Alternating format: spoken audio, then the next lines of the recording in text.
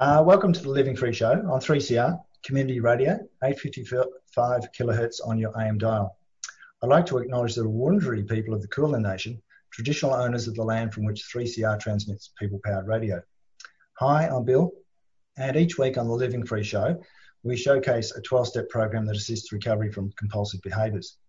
By sharing lived experience, we hope that others can understand that recovery is a realistic hope and that shared experience saves lives.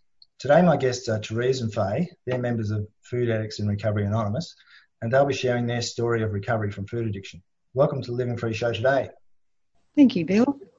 Thanks, Bill. So I'll start with you, Therese. Usually we start talking about, growing up and family. So what was your early life like, and how did that influence where you went in the end? I think it had a huge influence. My early memories as a very young child are of a mother who I realise today had undiagnosed mental illness. She was present, but she was not available. I was alone a lot of the time, even though she was with me. We lived in the country in the middle of nowhere. She didn't drive. Dad worked long hours.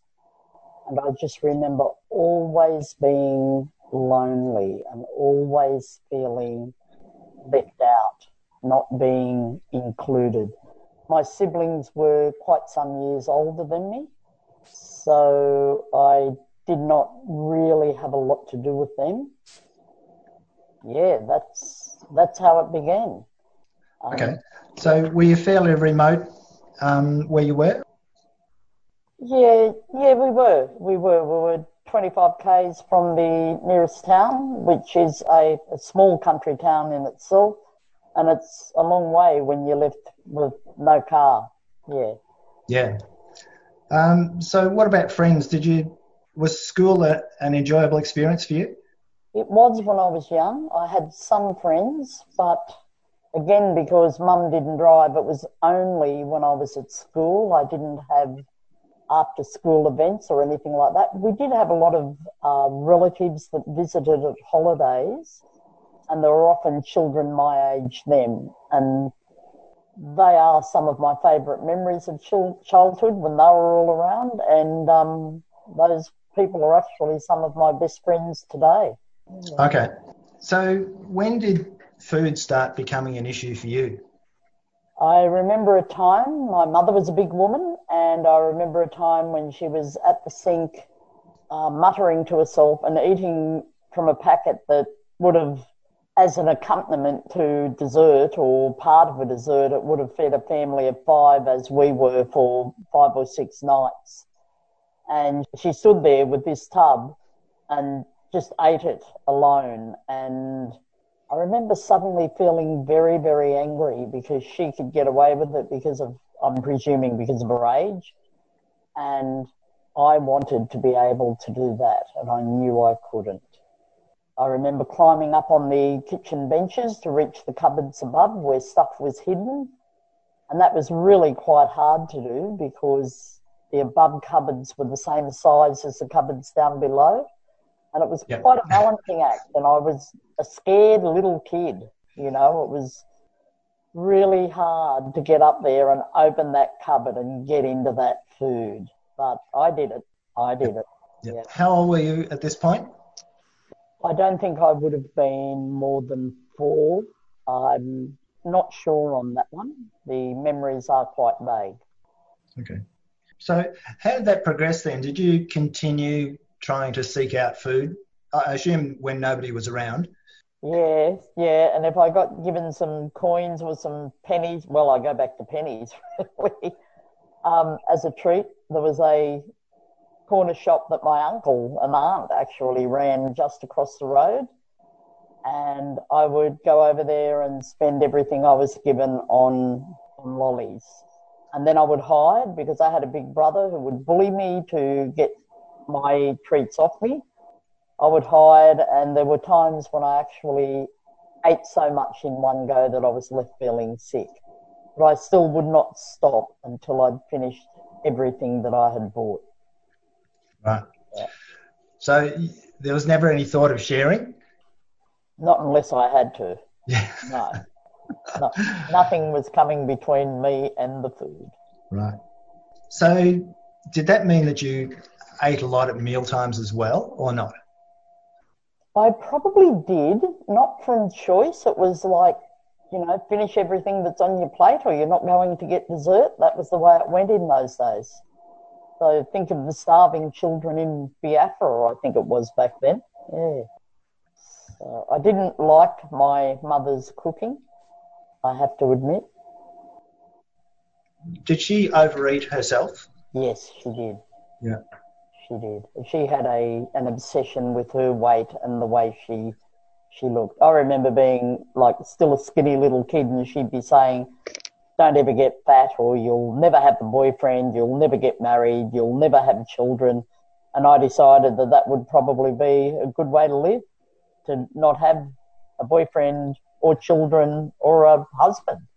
I guess because even then I probably wanted to eat. It made it sound scary. It really made it sound scary. Okay. Yeah. Right. So I'll swap over to you, Faye. So what was your early life like?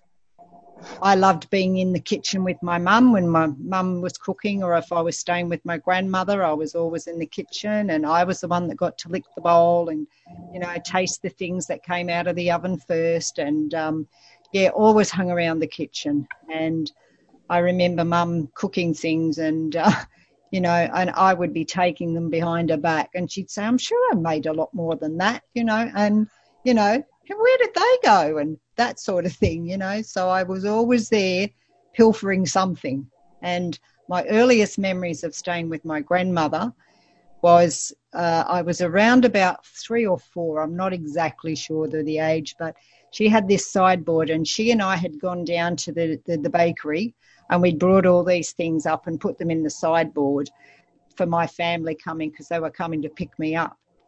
And I remember going into that cupboard and taking out a specific thing to eat, and I hid behind my grandmother's curtains. She had a bay window, and I hid behind the curtains in the bay window so I couldn't be seen.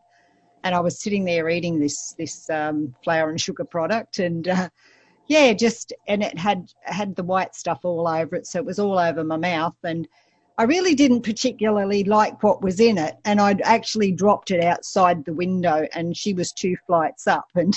And anyway, I come out from behind, and she said, "What have you been eating?" "Nothing. I didn't eat a thing. Not me."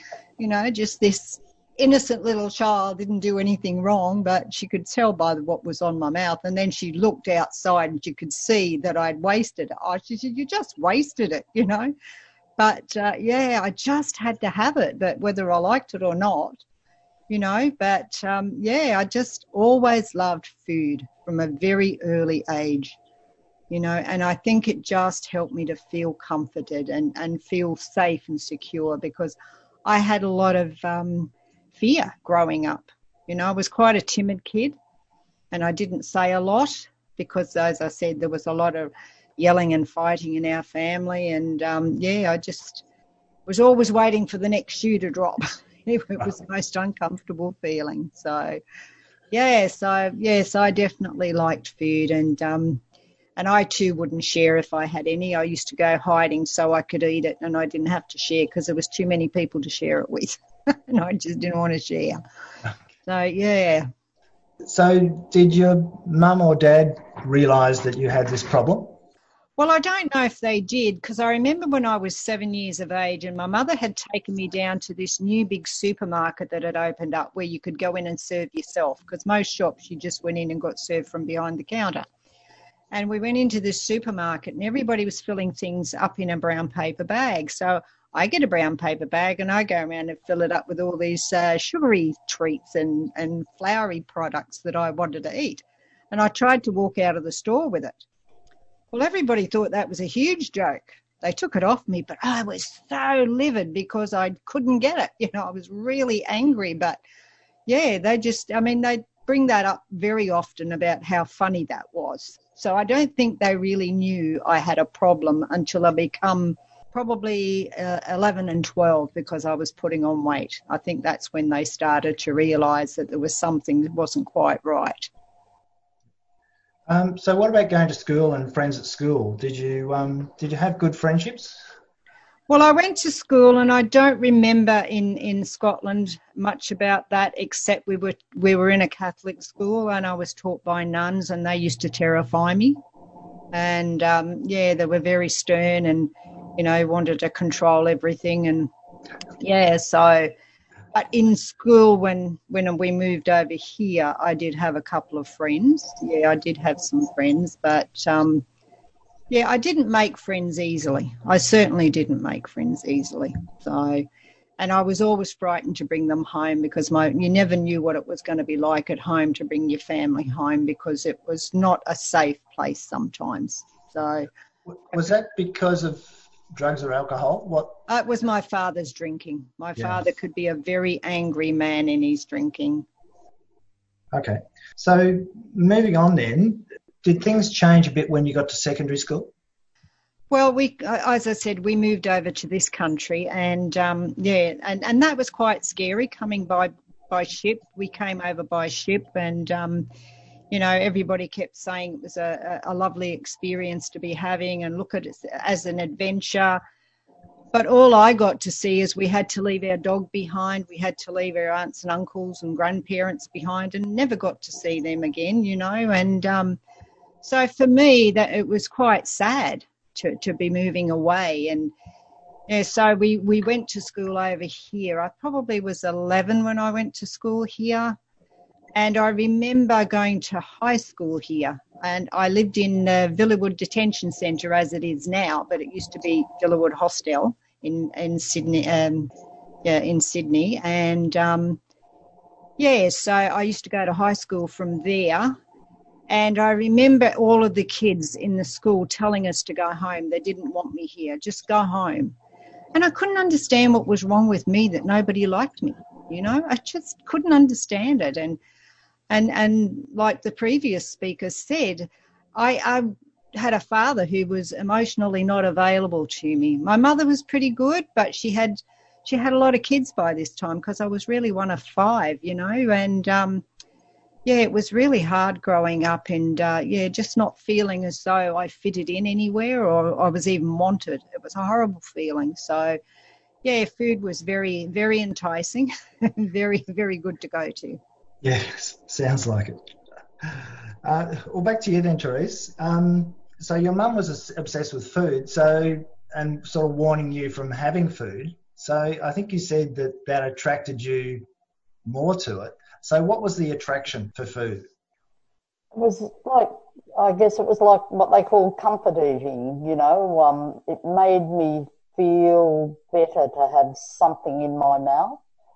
When I was young, it wasn't just about the food. It was just about having something in my mouth. When I read books or newspapers, I used to rip the edges off them and eat the paper. I chewed my nails. I guess it was a very, very nervous child, and that's how it showed itself. But it was really about having something in my mouth, and it was really about feeling that there was enough. Even though our meals were big, I just never seemed to have enough of anything that made me feel good. I didn't see enough of my father. My mother was not affectionate. My siblings, well, the brother was 6 years older than me. He used to just beat me up whenever he saw me. My sister was educated away from home, so I rarely saw her. And I look back now and I realise there was this emptiness. Like I mentioned, we were isolated, and I learnt to self-isolate, and I convinced myself that I enjoyed my own company. I think I had to do that to feel safe and to feel acceptable. I was also painfully, painfully shy, growing up in such a small and closet sort of environment. There's a lot of rage in my family between my parents, so I was often afraid and scared and crying. And I also had that feeling that children like that take on, that I was responsible. If I could just be a really good, quiet child that never caused any problems, that everything would be okay. And that that gives a child a false sense of responsibility. But my shyness when I went to upper primary, I had to change schools. A little village school closed down, and it wasn't a big school by anyone's imagination, but that crippled me. I didn't have any sort of social graces to start with, and this shyness just drove me further into isolation and made me turn more to the food, because it was like a coping mechanism for me. I had no other means of coping and not the ability to understand. So, yeah, I ended up changing schools a couple more times after that, and each time was just painful, really, really painful. I did have some friends, but it's a story of, you know, I'd make a friend and then they'd leave town, they'd disappear. You know, I would say or do something wrong. I always blamed myself. People would just stop being friends, stop talking to me, and I was always left wondering what I'd done and what I'd said. And to this day, I don't know whether it was actually anything I had said or done, or whether it just was this sense of not fitting in that I carried along with me. Yeah. Okay. Awesome. We might take a short break there. I've got a song called Girls and Guitars by Wyona Judd from 1993.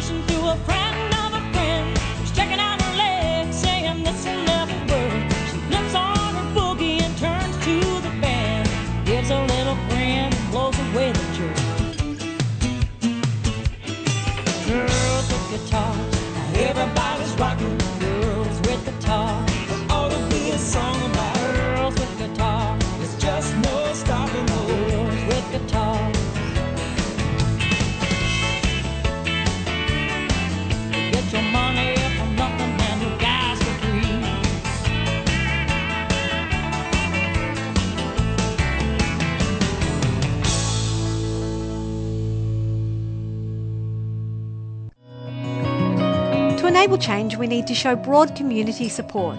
Show your support for walking and cycling in the City of Yarra by appearing as a champion on the Streets Alive website, representing your local street, neighbourhood or school. It's fast, free and simple. Learn more at streets-alive-yarra.org. A 3CR supporter. Monday, Friday, Robbie Sport Radio, Radio 3CR. Yeah, join me at 11 every Friday for some Black and Deadly Sound. 3CR Community Radio 855 on the AM dial. Voice of the people. Black and Deadly Friday, Robbie Sport Radio, Radio 3CR. Yeah, join me at 11 every Friday for some Black and Deadly Sound. 3CR Community Radio 855 on the AM dial. Voice of the people. Black and Deadly Friday, Robbie Sport Radio. This is the Living Free Show on 3CR, 855 kilohertz on your AM dial and 3CR on digital radio. If you're interested in listening to one of our many podcasts, then you can either head to your preferred podcast platform or just Google 3CR Living Free. On our show's webpage, you'll also find details about the Living Free Show and how you can contact us. Alternatively, you can just call the 3CR office on 03 9419 8377 and leave us a message. Today I'm talking with Therese and Faye, and we're talking about recovery from food addiction with the help of Food Addicts in Recovery Anonymous. So Faye, we left you in high school. So did things change in high school for you? Well, I didn't stay the full term in high school. I was taken out when I was 14 and 9 months. My father, and I think partly because of his drinking, but he also was a very bad asthmatic and had bronchitis, couldn't work, and my mother had to go to work, so I had to stay home and mind my baby sister. So I was taken out of school when I was 14 and 9 months. I became the household person that looked after everything and did the cooking and that sort of thing. So, I didn't stay in school very long. So, it wasn't one of those scholarly people. I remember being in school and sitting at the back of the room and not being able to concentrate and sort of just looking out the window, and I could hear the teacher talking, but I couldn't focus on what she was saying because my mind was away. And I think that's what the food did to me. It used to just take me away from where I was. It fogged me out. I just was away with the pixies. So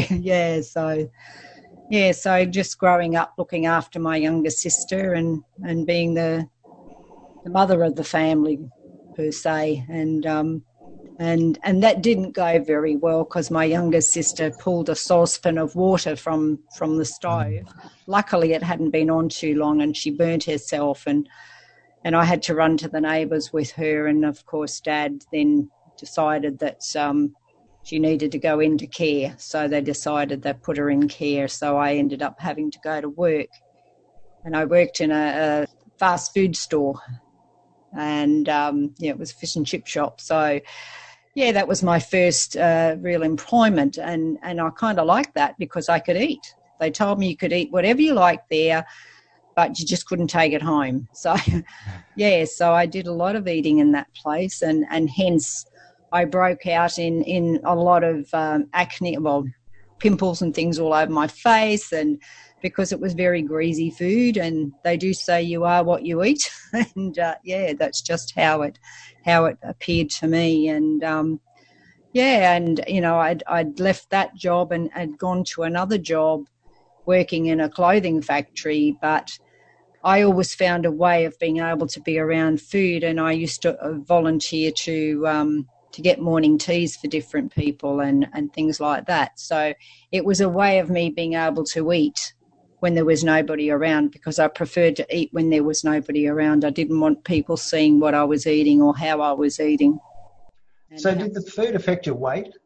Oh, absolutely. Absolutely. I got very big at a very young age. And, and I remember when I was probably about 11 before I went into, I'd probably just been in high school. My mother had brought me a lovely little bikini, and I loved it. And I remember wearing it for the first time and going to the swimming pool. And one of the boys said, "Oh, look at Thunder Thighs. Here she comes." And from then on, I just had this insecurity about my body, and I wanted to hide. So that was the last I saw of that swimsuit. I wouldn't wear a swimsuit, and I would hide behind big baggy clothes and things like that, because I never felt good enough about myself. So I think that's another reason that I ate, because I was on my own. I didn't want to be out with people. I just had this very great insecurity. So, yeah. So how did that affect sort of close relationships? Did you form any? No, not really. I mean, I had a few friends, but I wouldn't have said they were great close friends. I've never really had close friends until the latter years here, But no, I wasn't a great one for making friends. In fact, by the time I had turned 17, I met a boy when I was working in that fish and chip shop, and by the time I became 17, I got married.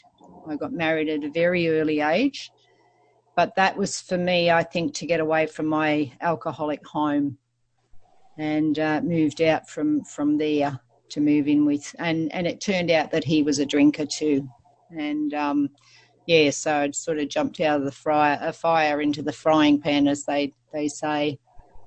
And, it was a bit of a struggle, and my weight did get really big. I did get really big at that particular time, because we had to live with his family, and his mother and I didn't get on a great deal. So that was difficult too. So, but, food numbed me out then. I would eat and eat whenever I got a chance, because it just made me feel comfortable at that time. Okay, it doesn't sound like a very enjoyable experience, that's for sure. No. So back to you, Therese. So what happened when you left school? When I left school, I was my parents placed a lot of importance on education, so I did do the HSC, even though I didn't want to. I was already carrying some weight by then, and I went off and did my nurses training. Now, that was a perfect cover for me, that shy person who had trouble speaking, because nurses tell people what they've got to do to get better, and people started to listen to me, which was new to me. It gave me a sense of identity that I carried with me for many years. My occupation became my identity.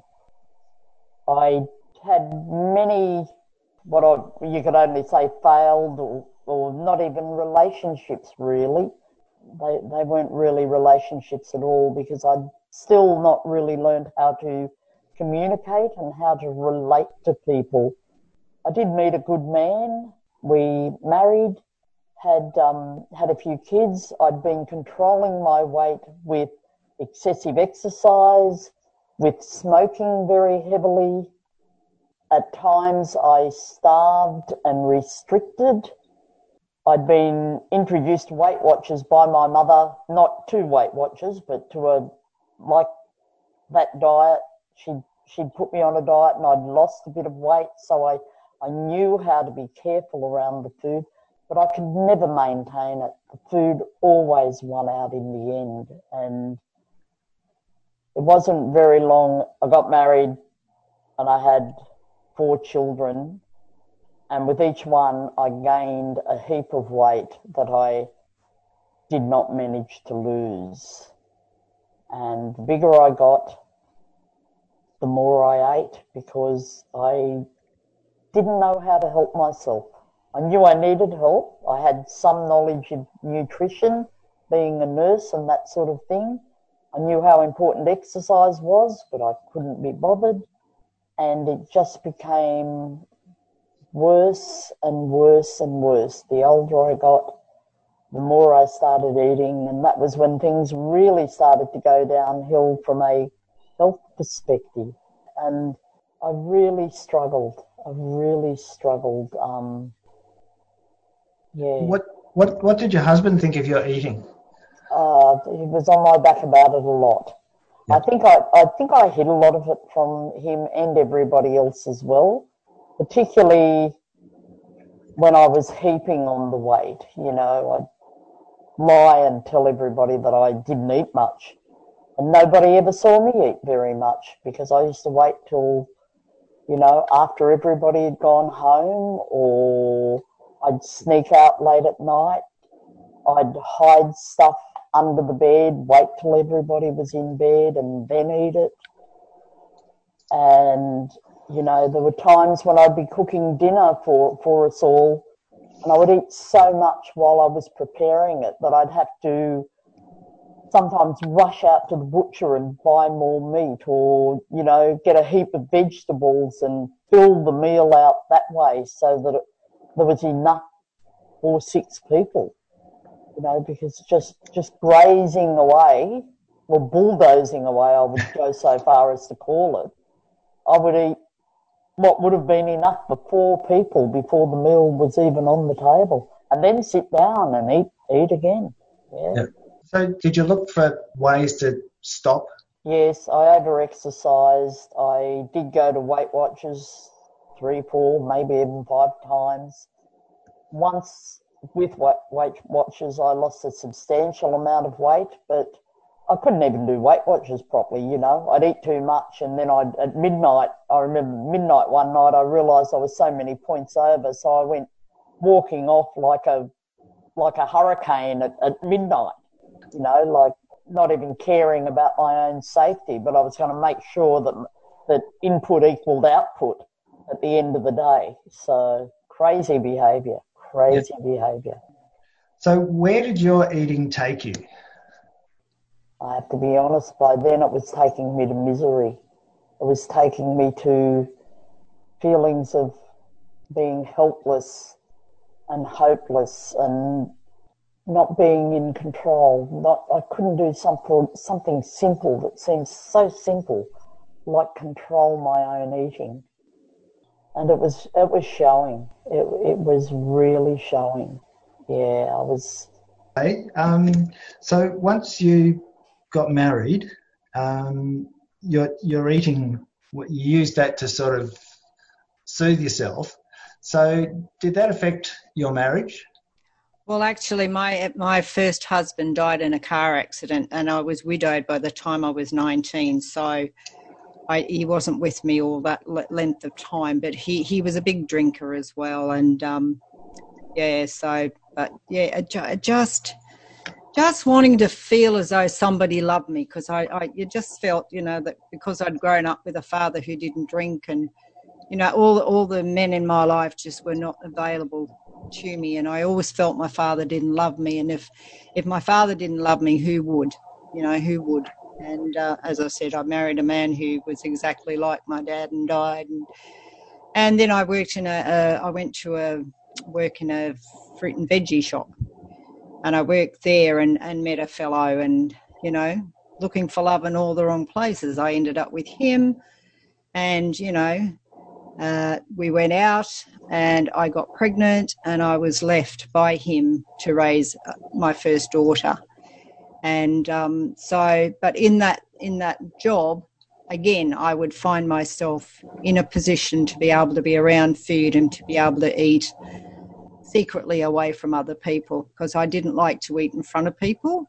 Mine was very much a closet eater and hiding food, you know. So, yeah, so I ended up with a child and tried to bring that child up, and then I met my second husband when she was 6 months old, and he took her on, and again, another alcoholic, and I just was so miserable and unhappy. I just couldn't understand what was wrong with me. I kept putting weight on, and how did I get this big? And I denied to myself that, you know, because I used to say to people, I don't eat very much. And people would say that, I don't see you eating, and that sort of thing. And, yeah, but it was just that denial, because I was eating behind closed doors that nobody could see. I'd buy packets of things, and I would eat the broken bits and say, oh, well, the broken bits don't count. You don't count those, you know. You can just eat as many of them as you like, you know. And I used to say to someone, oh, I eat like a bird. And this lady said to me, do you understand that birds eat 10 times their own weight in a day? You're joking.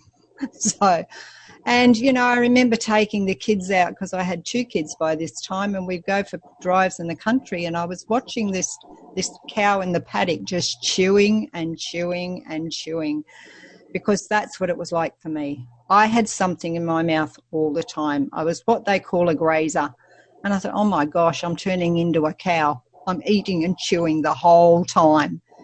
And, you know, not wanting to do it, really not wanting to do it, but whatever was in that food, the minute I got it in my mouth, it was like I could not stop eating more of it. I always had to have more and more and more.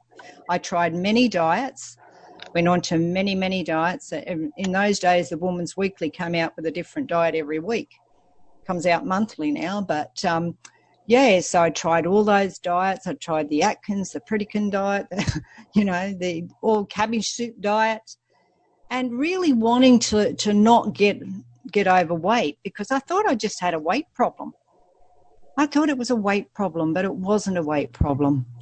I had a feared out and insecurity problem. You know, I was absolutely terrified of being on my own, of being able to be, you know, around people, didn't know how to talk to people. And, if I went to parties, I was the one that offered to take the food around, because if I was in the kitchen, I could eat, you know, and it was a way of hiding and eating again. And I didn't have to interact with anybody. So I didn't make friends very well, and I was very, very shy and very insecure. So, my eating really masked out a lot of things. And, you know, I promised myself I wasn't going to eat it. I'm not going to have that today. I'll have something completely different. I'd start the diet. And in the first instance, I could lose. I lost 35 kilos in Weight Watchers at one stage, but gained it all back again. I could never understand. I could lose it, but I couldn't keep it off. What was wrong? What was wrong? But of course, I've understood as I've come into this program that if you eat the same food you ate before the diet, then, you know, of course you're going to go back up. But that was the denial I had, that I wasn't doing anything wrong. I just couldn't see that those foods were not the right foods for me. And, so it was a lot of junk food and, not happy, really totally miserable. And I remember standing in the shower just crying, saying, oh, God, I'm sick of counting calories. I'm sick of dieting. I just don't know what to do anymore. I'm just going to eat. That's it. I'll just eat whatever. I don't care. And, so it wasn't that long after that I actually found a 12-step program to help me with food. I went into that program for probably 8 years. And again, some of the food that I was allowed in that program I didn't realise was still affecting my weight. I'd lost again another 35 kilos and started to put it on again and couldn't understand why. So just before I came into Food Addicts in Recovery Anonymous, I really understood that, there was something really seriously wrong with me because I couldn't stop eating. I just couldn't stop eating. I wanted to, but couldn't stop eating no matter what. And, I didn't realise what I was eating in the other program was the problem until I came into FA. So, yeah. Okay. Well, listen, we might take another short break there. This one's by Lucinda Williams from 1990. It's called Lafayette.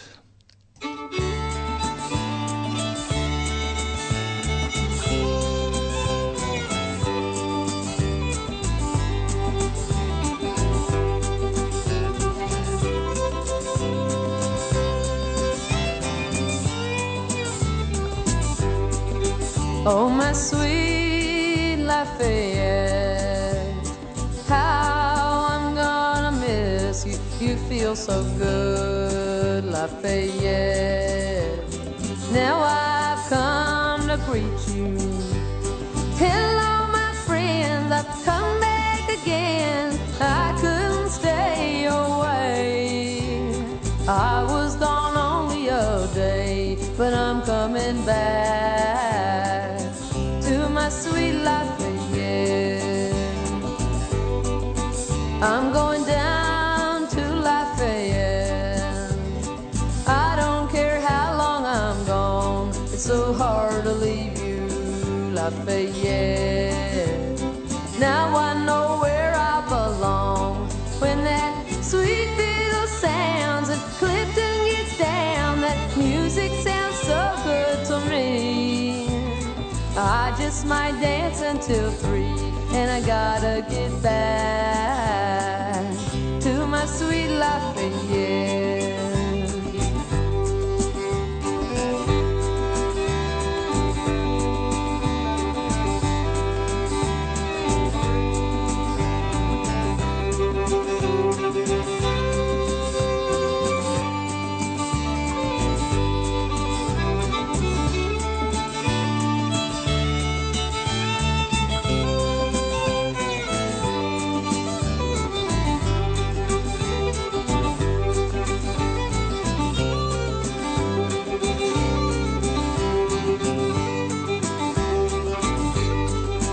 Oh, those boys in Lafayette, smiling so pretty.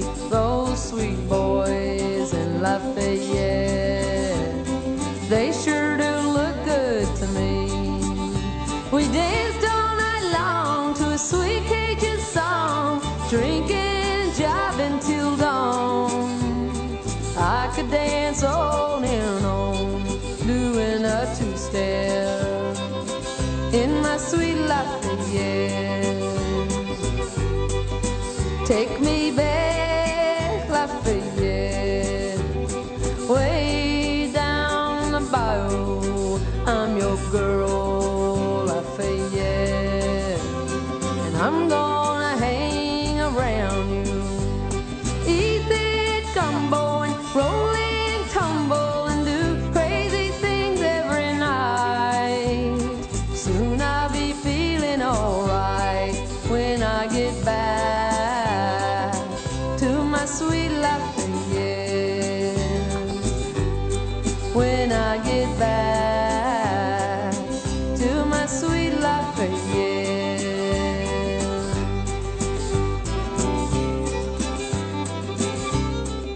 If you care for a friend or someone in your family with disability, a medical condition, or who is elderly, Carer Gateway can help you get free support. Carer Gateway has lots of services to help carers. There's counselling, financial and peer support, and online courses that you can do at your own pace. They also have respite services to help you look after the person you care for while you take a break. Call Carer Gateway on 1800 422 737 or visit the website carergateway.gov.au. A 3CR supporter. Don't have $1 million and still want to have a good education for your kid? Tune into the DOGS program. We are the defenders of government schools. 12 p.m. on Saturdays here on 3CR 855 and the AM dial podcast, streaming live on 3cr.org.au and 3CR Digital. We defend government schools because they need it. This is the Living Free Show on 3CR Digital and live streaming on 3cr.org.au/streaming. I'm talking with Therese and Faye, and we're talking about recovering from food addiction with the help of Food Addicts in Recovery Anonymous. So, Therese, we finished with you looking for help with doctors and things. So what sort of help did you find out there? At that stage, I didn't find any. I stayed in the food. I kept putting weight on. My medical people couldn't help me because I couldn't stop eating. And to lose the amount of weight I had to lose, you have to be able to stop eating somehow. And I couldn't. I just couldn't. I knew I needed to find something, but I didn't know what I was looking for. And I guess I saw a picture on Facebook of an old family friend, and she had lost a substantial amount of weight. And I saw her not long afterwards and asked her what she was doing, how she'd done it. And she told me a little bit and invited me to a meeting. But back then, I was also drinking a lot. She told me that I would need to give up drinking. And I just went, nah, not doing that. So I struggled on and on for another couple of years. And I hadn't realised, even at this stage, that the food was the biggest of all the problems. Everybody around me thought that it was the alcohol, but I was drinking one night with somebody, and they looked at me and they said, you know, your problem is not the booze, it's the food. You get drunk, you have no idea how much you're eating. And I remember looking up at her and having some venomous thoughts go through my head, actually. But a seed was planted, and it was really interesting because the next time I ran into that friend who'd lost all the weight, I asked her about the program she was going to, which was Food Addicts in Recovery Anonymous. And it was a Sunday night, and she said to me, I'm going to a meeting on Tuesday night, would you like to come? And we were out, and I looked at what was on the table in front of me, and there was a bottle there as well, and I thought, yep, I'm going to finish this, and then I'm going to start this program. And today is 6 years later. It wasn't easy. It wasn't easy to put down the food. It was a struggle, a real struggle, because I still wanted to believe that I could get away with it. And you can't. You have to put down the foods that harm you. And for me, it's flour, sugar, and the amount that I was eating. But with all the support that I got and still get in this program, and with the realisation that I don't have to do this alone, there is help out there. There are people who have done this before and they know how to help somebody else get their head around it and start to be able to live in a normal way. I've lost over 50 kilos in this program. I remember the thing that happened that really broke my heart was I took my 3-year-old granddaughter to the park, and I hobbled over to a tree and struggled to sit at the base of this tree because by this stage I had chronic back pain, I had trouble moving. And I sat down with my back against the tree, and this little girl looked at me, and in a sad voice she said, Grandma, can you come and play with me? And I knew I couldn't get up. It wasn't worth the effort to get up, to have to struggle and sit down again, and it broke my heart. To see the look on that little girl's face. And like I said, it was a while later, and I came across this friend again, and a couple of days later she took me to a meeting, and I didn't like putting down the food, but I liked what I heard. I liked what I saw. I saw people get up in slender bodies and talk about the recovery that they'd found, the freedom from the addictive eating, the freedom from food. And I wanted what they had. And they were willing to share their experience with me. And I didn't believe it. I looked at them and I thought, my first thought when I hobbled up those steps into that room was, where's all the fat people? I was the only one there that night. Then they passed their photos around and I saw what they used to look like. And it gave me hope. It gave me hope. And I dared to start to think that there was a way out of it. I was 55. I was 55 when I came into this program. Less than 12 months later, I took that little girl and I went down a slippery dip with her. And another parent took a picture of me on a slippery dip, and I still laugh when I think of that today.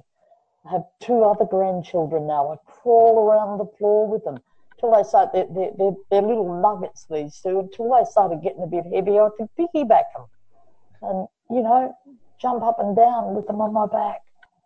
And, you know, I can play sport, I can exercise, I can be a person, I can be an adult in an adult world. I'm not hiding, I'm not in the dark, you know, out the back or in the shed, stuffing my face and being angry because I'm so angry with myself. My life is different today, and it is because of this program and the people in it. and the simple things that we do to make sure that we put that food down and we don't go back to it. We have a choice. We do not have to go back to it. All the support we need. Thank you. Faye, what did you find in your other fellowship that wasn't working for you? Well, I think for me, they called themselves compulsive overeaters. And I did think I was a compulsive overeater. But I did get to a stage where I knew it was more than compulsive overeating for me. It was definitely addictive. I just couldn't stop eating it. And I remember going to an AA meeting because I was in Al-Anon many years ago because of my alcoholic relatives. And they suggested I go to an AA meeting and listen to what it was like for the alcoholic. And I went to many, many of those over the years. And this particular day, I sat there and I thought, listening to their stories about, not being able to stop and wondering how they'd picked it up again. And I thought, geez, I'm eating alcoholically with food. Like it was sugar in those days. I'm eating alcoholically with sugar. I just could not put this sugar product down no matter what I tried. I wanted to. I really didn't want to eat it, but I couldn't stop it. Once I got the taste for that, it was like I had this craving that I could not stop eating. And I did want to. With all my heart, I promised myself I would never do it again, but there I was eating it again. And, so I knew there was something not quite right. And it was a spiritual program. And I remember there was a lady came into that meeting and she wanted to throw the prayer out. And I thought, oh, my goodness, if they throw that out now, what's left? What's left? I got, geez. And, I mean, that woman had been in the program for 14 years but hadn't lost a great deal of weight. And I just thought, something's not right here. Something is not right. And so I was working with an AA girl, and I know she was doing the right thing because I knew the answers were in that big book. For some reason, the answer was in the big book, Alcoholics Anonymous big book, they call it. And I knew the answer was there somehow. So I worked with her for about 3 months, going through the steps and what have you. And one day she said to me, look, there's a meeting of FA opening up in your area. Would you be interested in maybe having a look at it? And I thought to myself, well, she said, just keep an open mind. And my mind was open about a crack because I thought I'd tried so many other things and nothing had worked. So anyway, I did go along to that meeting. And like it was said previously, I walked in and I thought, gee, I'm in the wrong place because I was looking for the big people because that's what was in, the other meeting. And they weren't. What I saw were people with their eyes were shining, they were smiling, they were actually happy, and, these thin bodies. And I just thought, wow, have I come into the wrong place here? But I stayed and I listened, and I must have liked what I heard because, someone stood up and said they could sponsor me because we get a sponsor in these programs, and they said they couldn't sponsor me, but they could get me started. She gave me what I needed to eat and with specific instructions to go to the meeting the following night, which was actually, about an hour and a half away from where I lived. And I said, geez, I don't go that far on my annual vacation. Anyway, I did. I went and, I got a sponsor that second night. And, I haven't looked back. It wasn't an easy program because, I still had all these feelings that there was something not quite right. But, when I started eating that food, and for about the first month, I thought to myself, this is great. I don't have to eat anymore. I'm committing what I eat every day and tell my sponsor what I'm going to eat, and I don't eat anymore. And that was amazing to me because I could say, I'm going to eat this today, and that was all I ate. Because before, I would promise myself I wasn't going to eat, but I couldn't stop it. But I got to see when I could put the sugar, and for me it was flour too, and I think that was the problem in the other program because I was allowed flour in that program, and that's why I put weight on, because my top weight was 102, and I'm 5'2.5" tall, and I was I had lost all, 35 kilos of that and then put on all bar 12 kilos before I came into this program. And I was weighing 88 kilos when I came into this program. And today I weigh 51 kilos, give or take, because it can fluctuate a little bit. But, yeah, I'm just so amazed that, I could eat exactly what I said I was going to eat, whereas in the past I couldn't, because I was a quantities girl. I liked big quantities. I wanted the biggest of everything and the most of anything. And now I just, I get to eat my weigh and measure meal, and I'm very grateful, and, where else could you go? I mean, I've tried psychiatrists and all sorts of things, and here I have someone every morning speaking to me and listening to me every day and developing a lovely friendship with somebody that gets to know me and wants to help me put down the food and not eat addictively anymore. You can come into these rooms and not eat addictively anymore. I'm so grateful that that's happened for me. I'm just so grateful that I don't have to eat like that. And there's a flyer that often goes out, and there's 20 questions on it if you want to find out if you're addicted to food. And one of those questions was, have you ever thrown food out in the bin and retrieved it and eaten it again? Well, I tell you what, I never threw any food out. All the food that went anywhere went into my mouth. No food escaped me. That's what it was like in the past.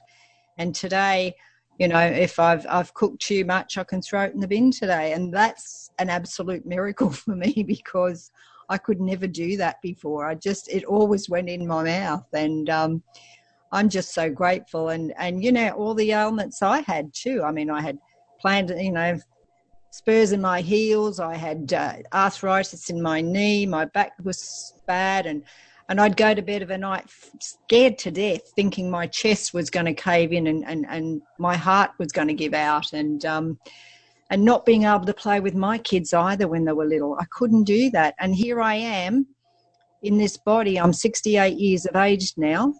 And I was able to go into a national park with my grandson too. And he wanted to climb this rock that the other kids were climbing on, and he didn't know quite how to do it. And I said to him, well, just follow Grandma up. And I climbed up this rock, and it was quite a big rock. I got to the top, and I thought, how am I going to get over this ledge? I'm saying, help me. Anyway, I did, and I got up, and there was a little guy standing behind the rock. And he looked at me and he said, you're perfect.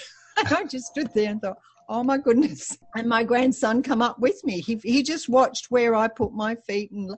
And there I was sitting up there, and I thought, oh, my goodness, in my 40s I couldn't do that. And here I'm in my 60s and I'm climbing rocks. Oh, just an absolute miracle. So the program really works, and I'm so grateful. Thank you. So, Therese, how has it changed your life now? What can you do now that you couldn't do? Oh, I'm happy today. I'd never been happy before in my life. I exercise regularly. I've retired recently, so I can do anything I like, actually. Yeah, I feel like the world's my oyster in a way that it never was when I was young, because I had so much fear and so much doubt and insecurity. And today, I'm just your average woman in a slim body doing your average stuff. I don't have to be anything special. I just have to make sure I never go back into the food, because that destroyed me. It destroyed the first 50 plus years of my life. And now I have a life that's enjoyable. I have kids who ask for my opinion instead of walking away from me when I start to speak.